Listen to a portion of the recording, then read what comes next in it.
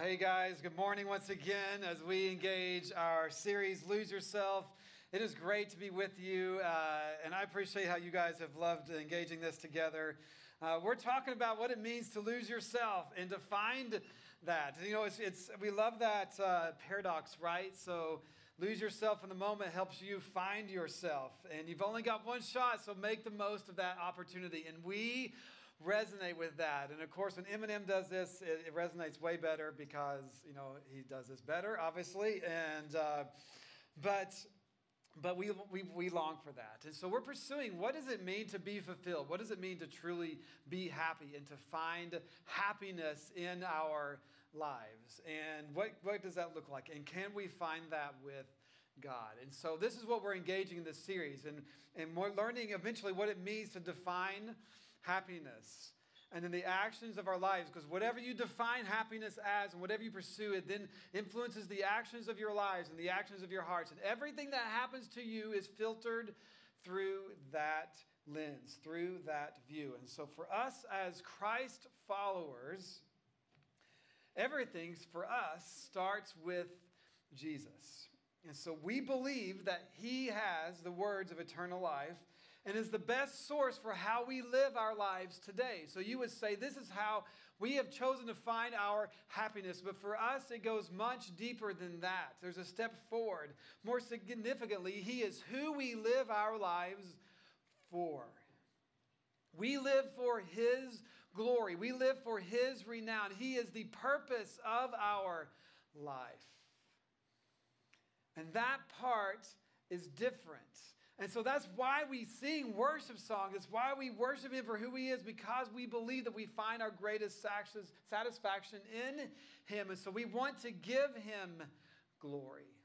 And that's kind of a big deal. It's kind of an interesting thing, because I don't even know in our own normal lives, even though you do this, you don't realize you do this, we don't come out necessarily and say, I'm going to give glory to Michael Jordan. I want to give glory to my football team. I want to give glory to my boss. That may something like that would be really weird and really awkward. But maybe like you're in a company that you got a CEO that's a rock star, and so there's something like you would never come out and say that, but we do. Like we just blatantly say it.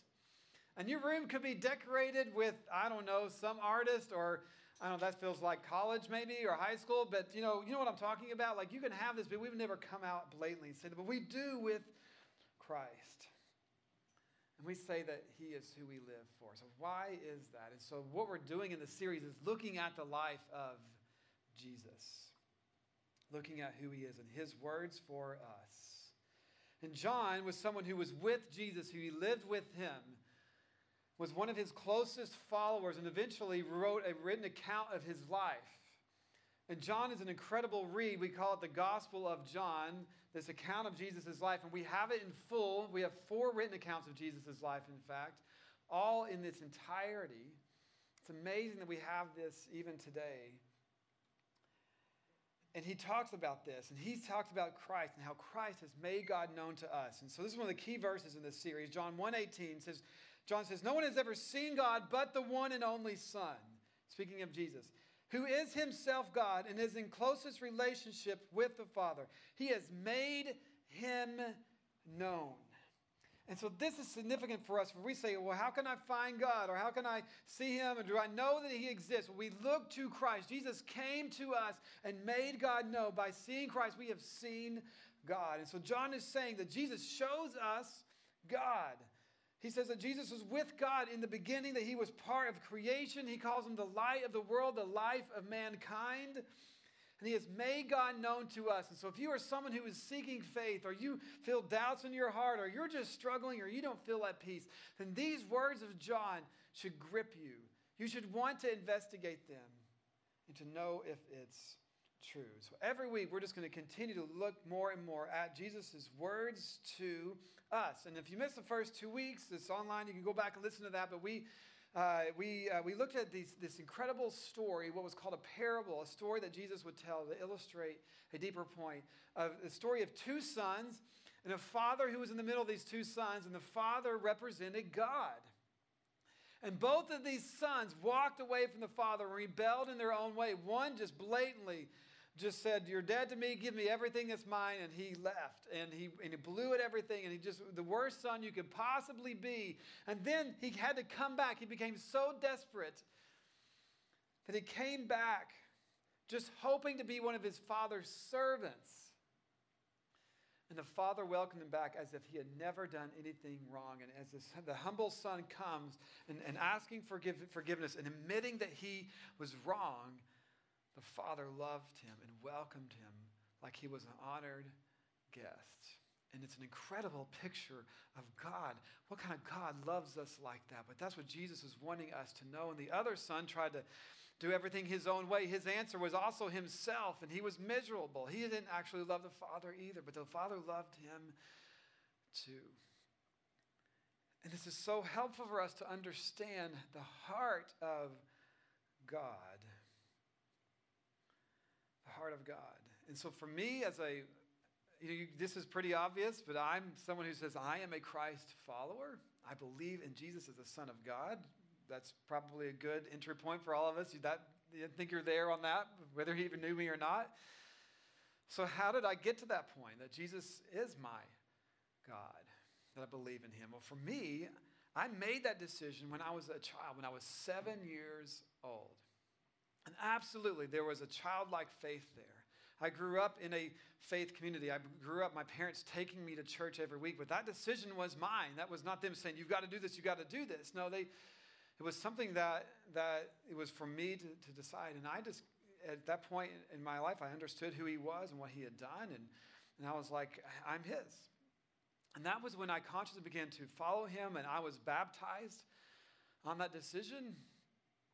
And then that was a childlike faith type of thing. And so as I've lived my life, that has been challenged, right? My faith has been tested, and I've gone through hard times, and my faith in God has only grown deeper. And for me, Christ is everything to me. I remember being in high school and walking through significant challenges. And if any high schooler, whether you have challenges or not, you've got challenges just because your emotions are all over the place and everything, the whole world's against you and everything. But I remember having significant conflict around me in my life through different circumstances that were going on. And I was greatly troubled. And I remember that I just began to pour into Christ. And I began to just deepen this relationship. And I remember committing around my junior year just to pray every single night. And I stayed, and I did that for a year at least straight, praying for peace in certain areas of my life where I had experienced great conflict and difficult emotions and circumstances. And I remember I just began to develop this deeper relationship with him. And I loved that. And I began to experience answer to those prayers. It was over a year into this process of praying to him for this one specific thing, but God began to bring peace into that area. And I remember thinking in my senior year that God was at work, and I was seeing him working in my life. And that built my faith. And I love that. And my faith has been challenged. I've loved living in the city because everything about your faith is challenged here. And if it's true, then it really is true. And it's brought me into a deeper foundation with him and a deeper love for him. And for me, Christ is everything. I love him. He's the center of what I do and how I live. He's how I engage in my marriage, how I lead our church family, how I love and raise my kids. It influences everything. It's why I live. He's who I live for. Now, does it always look like that? No. I still mess up, right? I'm enticed by other things that's still in me, but that's the beauty of all this, is that I have this great foundation in Christ. I am secure in him. It's not a conditional relationship. He's shown us from the beginning that it was all what he did for us that made us right with God, that makes me right with him. And that makes me secure in those times when I can come back to him and engage him in this journey. And I love that. That's the joy and the beauty of how that works. And so I say all that, and you say, great, that's what every pastor should say. Like, we would want to hear that. But it's not just me as a pastor saying this. This is who we are as Christ followers. And many who are with us in this church family would say the same thing. And we're serving and loving you each week in different capacities with that passion, with that foundation behind us. And so coming back to the story of the two sons and the picture of this father, and Jesus was telling us to help us see a picture of God, to understand his heart for us. And we know that Jesus lived and he has existed, and if you want to know about that, you can research that. It's impossible to deny that he lived. And so then it's about, well, is he the Son of God? Was he crucified? Did he rise from the grave? Because that's where everything starts with us. But the stories that Jesus tells about our Father ultimately will only resonate if you really believe in God. Otherwise, what does that matter? That picture of the Father will only take you so far. So do you believe in God? Because that's what's going to really make this impactful. But I would say there's a deeper, a different question, I should say, that goes beyond just do you believe in God or do you believe that he exists? Because a lot of people would say that. The question I would like to ask on top of that is, do you answer to God? Do you answer to God? That is a bigger question. Because without this being answered, the story of the two sons only takes you so far. Do you answer to God? And then if it's not God, then who do you answer to? And this is really a big question that, consciously or subconsciously, we are engaging in our world over and over again. And we love to question things from the past, and we had times in our United States culture where the church culture was so dominant, and we have pushed back on this where you say, all this morality and everything, because we were like, well, who do we really answer to? And we didn't always like this picture of God, and so we wanted to find something else that seemed a little bit better. But then the question is, then who do you answer to? It's really a question of accountability. It's a question of morality, and it's a question of truth. And so the obvious answer would be, if it's not God, then who? And if you want to admit it or not, like the most honest answer would be me. You would answer, it's me. And I would say most of the time we think that it's me. Or you think it's you. You think you're living for you. Answer just to you. And so you find then what makes you happy. I answer to me, then everything exists for me to be happy. And this is what we hear. But what we don't realize, that you're not really leading you. Whatever you decide is making you happy eventually is the thing that you answer to. Logically, you answer to you. But this is what I think brings us to God so many times and causes us to question things and causes us to wonder, because we pursue ourselves as the end. And you find that it didn't satisfy the way that you thought it would. It really leads you to something else that replaces God. That's who you'll answer to. And it could be a job, it could be social status, and we find everything in the world that we build our identity on. So whatever it is, you have to have something or someone that defines you. You're not just enough. Something has to be it. So maybe for you it's to be liked by a lot of people. Maybe it's for you is to have position at work. Maybe for you it's a financial security and status. Or maybe it's not just security. For you it's a wealth that establishes that you've done something incredible. It can be just, for you a definition to make you happy is a relationship with someone.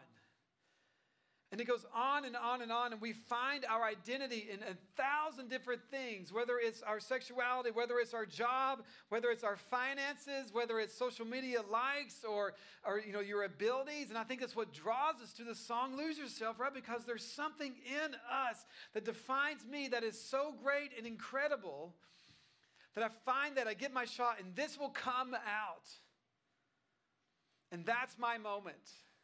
And many times we experience moments like this, and it brings great satisfaction. I always think about, and this is, I think, the big, like when I watch championship games in any sport, whether it's football or basketball or soccer, whatever it may be, you watch that championship match and you see these athletes that are so tough and stern just break down and cry and break out and enjoy like you've never seen before. And man, that emotion is huge because they've experienced something deep in that way. That's what we're longing for. But it doesn't last. It doesn't last. And so the dilemma here, when it comes to answering to yourself, is who gives you morality?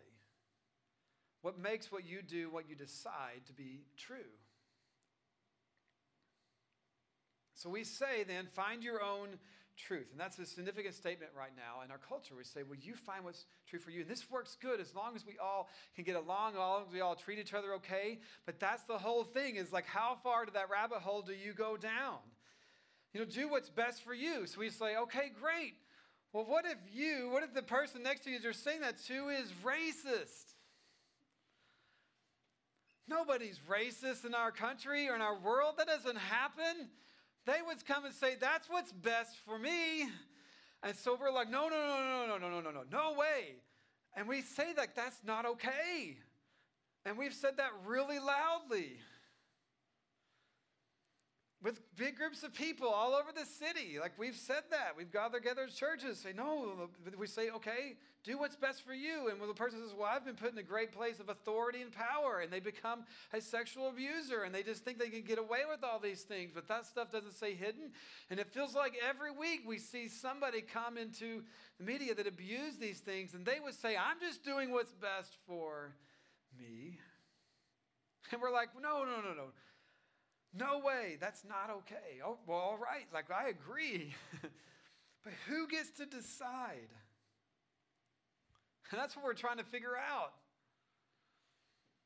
We're okay with justice. We want justice. We want truth. You want morality, but just not at your doorstep. There's a break in this. So how in the world? We get morality, but who decides? And who is ultimately good enough to hold us accountable? How do you find that? And so this is something that I think is in conflict with you because we want this, but it doesn't work out. And you're feeling this just for your own personal life. And so you should consider, this is really the first thing for you today, is you should consider that you as the answer doesn't bring peace. You as the answer doesn't bring peace.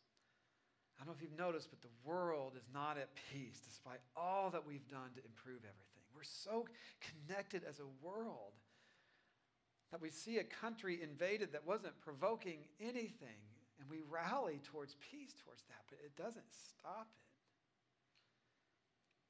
The world is not at peace, but let's just go way smaller than the world. Let's just go to you and me.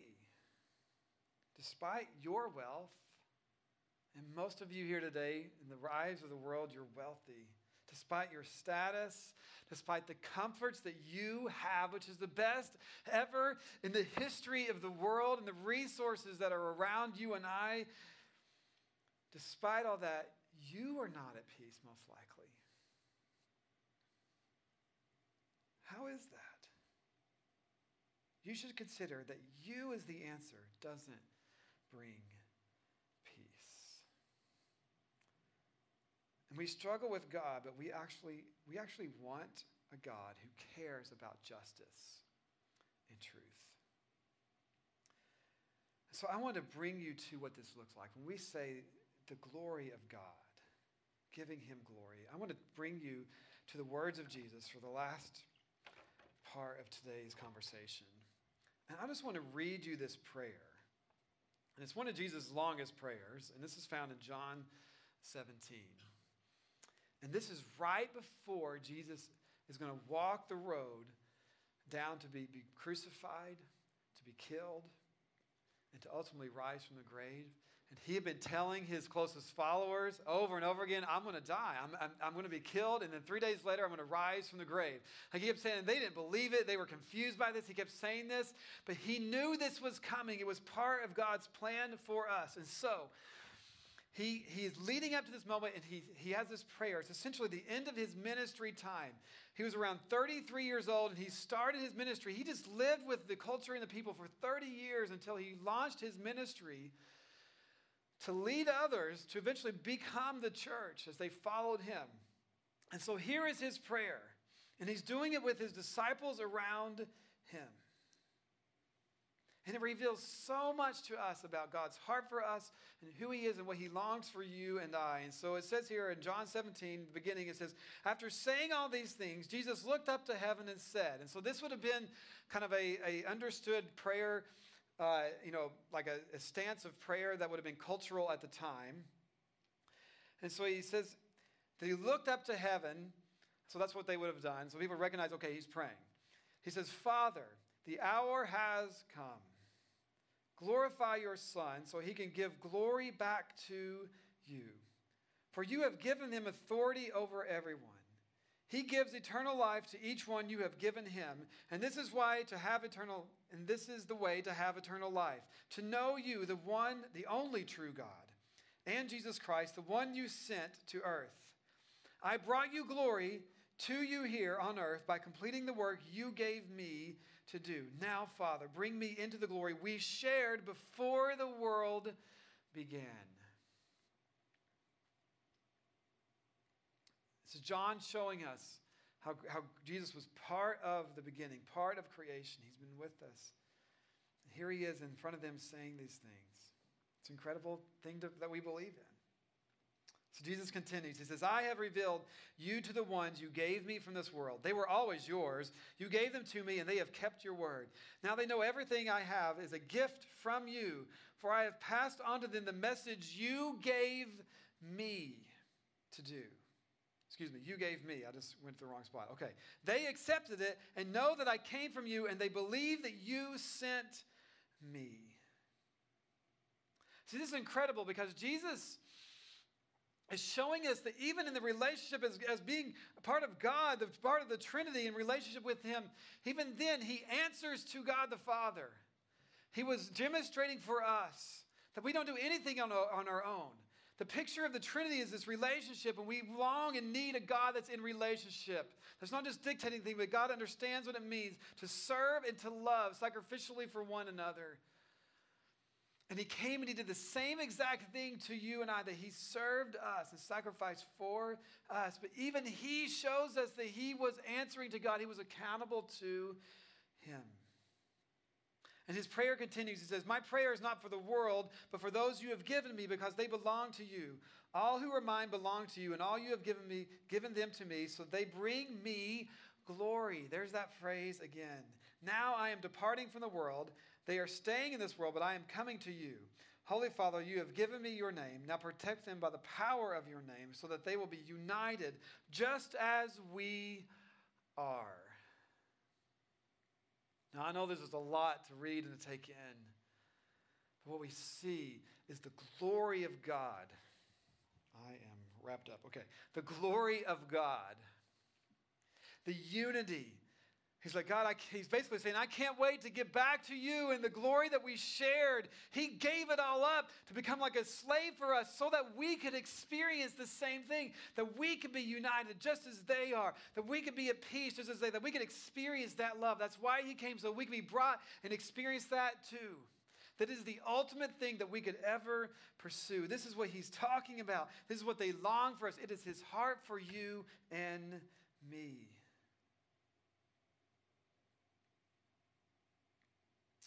He continues, he says, during my time here, I protected them by the power of the name you gave me. I guarded them so that not one was lost except the one headed for destruction, as the scriptures foretold.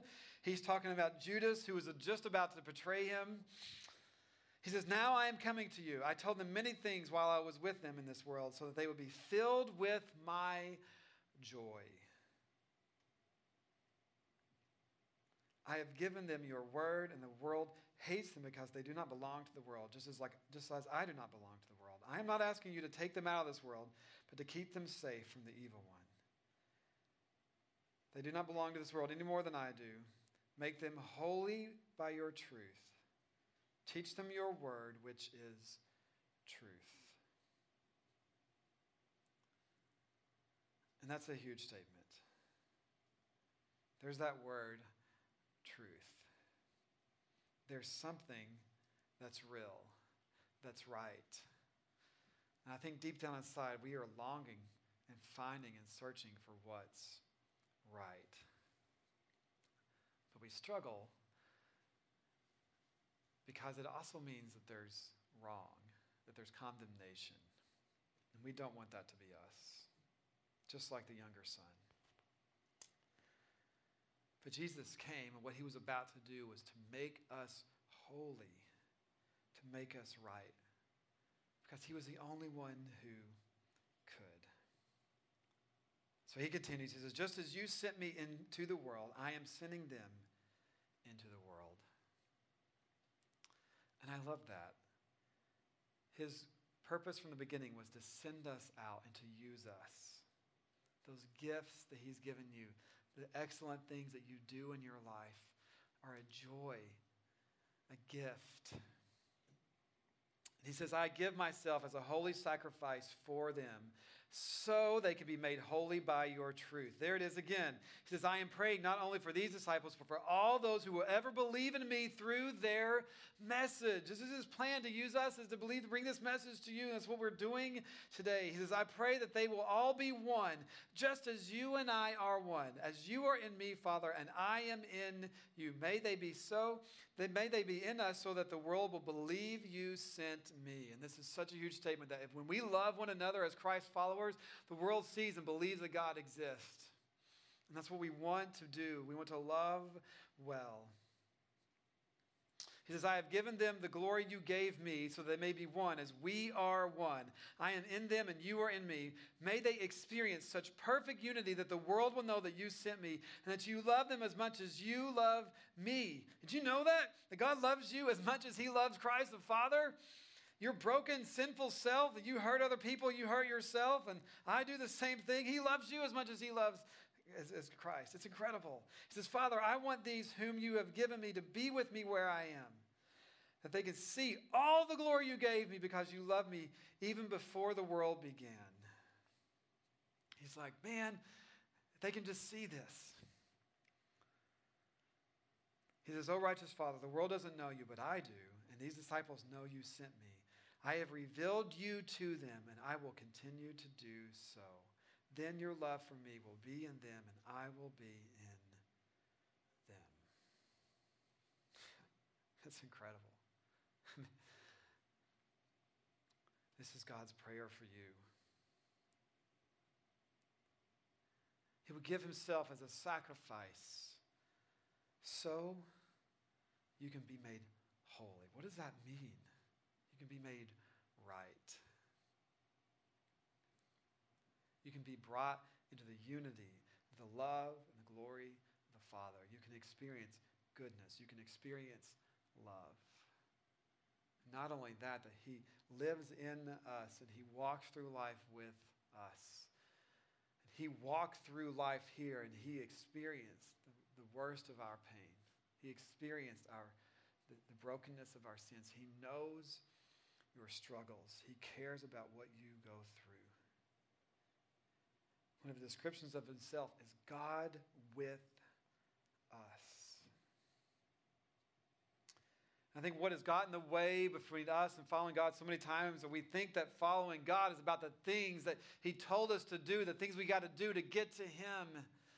He's like, no, I came to you to set you free from this. I just want to blow that up because we just want to recognize that he's called us to be in a relationship, that he is the ultimate. And if God really is God, he exists, it should be all that we want. But we have wanted to belittle that down, and I just admit, as a church, we've not done a great job with this, right? We've belittled it down to church attendance or Bible reading and praying and acts of service, and all these things are good, or just giving up foods or not doing certain things and not doing 10 things more than that, and or maybe it's moving to some desolate country or no life enjoyment, or you fill in the blank. We think we got to beat ourselves up and do all these things to be good and okay with God, or say a prayer and do a penance. We're not doing the things of God to be good. We're doing them because of what He has done already, because we love Him. I don't wake up and do something nice for my wife, hoping that she'll be my wife today. I do it because I am married to her and I love her and I want to do these things. And we want to engage with God. God has given us tools that we have to love Him, because we want to give Him glory. And because we answer to Him, because He is our God, and we recognize that. And we recognize that the other things that we would pursue to be our God are not as good as who He is. This is about beauty. This is about peace. And maybe this is a weird statement for you, something you've never thought of before. But the Scripture presents this as the chief purpose of man, because it is the chief purpose of God. Everything God does is intended to draw attention to Himself, to display His majesty, and to demonstrate His supremacy.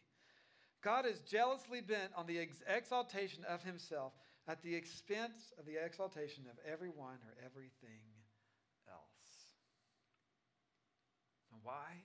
Because He is God. He is love. Any experience or definition we have of love is because of Him, because He embodies it. That's what He is. He is good. And it's the best thing that He could do, because we hear that statement and we think, that's really prideful. Unless it's true. Unless that's who He is. So every single command to praise, to thank, to delight in, to sing to sing about, or to pray to, or meditate upon, or obediently follow God is a command to glorify or make much of God. Just like we would make much of someone a singer that we like, or a band, or a sports team, whatever it may be. We just want to glorify Him, because that is the ultimate beauty and enjoyment that you and I can pursue. And that's why I said what I said earlier, why I want you to know that this is how my own personal life is oriented. This is who I am. He is my identity. And why is this so important? This is the last thing I'll leave you with. It's peace. It's peace. There's freedom in knowing who your God is, and knowing His love for you, and that brings peace. Jesus said this over and over again. Guys, I have a lot of scripture up, and we're going to skip it. But John 14, the very beginning, Jesus says, "Do not let your hearts be troubled. Trust God. Trust also in me." Matthew 6, Jesus says, "Therefore, do not be anxious." Say, what do we eat? What do we drink? We're going to wear? Because that's our lives. People we're anxious. What's going to happen? What are we going to do? He says, for the Gentiles, those who don't know God, that's what all they seek after. He says, your heavenly Father knows that you need them all. But seek first His kingdom. Seek first the kingdom of God and His righteousness. That's that statement of truth. And all these things will be added to you. He knows that you need them. We seek Him first. And that sets the foundation for everything else in our lives. Jesus says, therefore, do not be anxious about tomorrow, for tomorrow will be anxious for itself. Sufficient for the day is its own trouble. Do you answer to God? This is a question that you should consider. Is He your boss? The question for you is, who is the God of you? Who is the God of your heart? This is about peace, about the beauty that God made us to experience. He made a way to bring us back into the beauty that we messed up. We live in the brokenness that we have caused every day. But he didn't leave us there. He came to redeem us and to restore us. Who is the God of your heart? Christ follower. Is God the foundation for you in your daily life? Are you experiencing peace? We need to run to him. When we live in obedience to this life-liberating scriptures that we read today, we choose God's peace. We choose him as the ruler of our hearts. As a Christ follower, I gladly surrender my life to him and my heart. Because I know that he's the only one that can bring it. Colossians 3:15 says this, and let the peace of Christ rule in your hearts, to which indeed you are called in one body, and be thankful. Let's pray together. Jesus, we thank you so much. We love you. And I pray today that the truth of who you are would seep down into our hearts.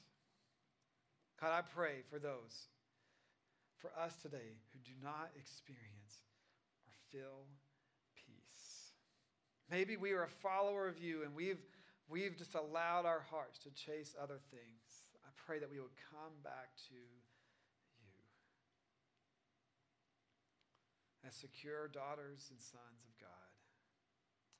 I pray for those of us here today who have just on this journey to what it even means to believe in you and are just considering this. I pray that we think about the glory and the beauty of the supremacy of Christ, of God, that you are ultimately the one that is good and that we can trust you. I pray that we would know that today. We ask all this in Jesus' name.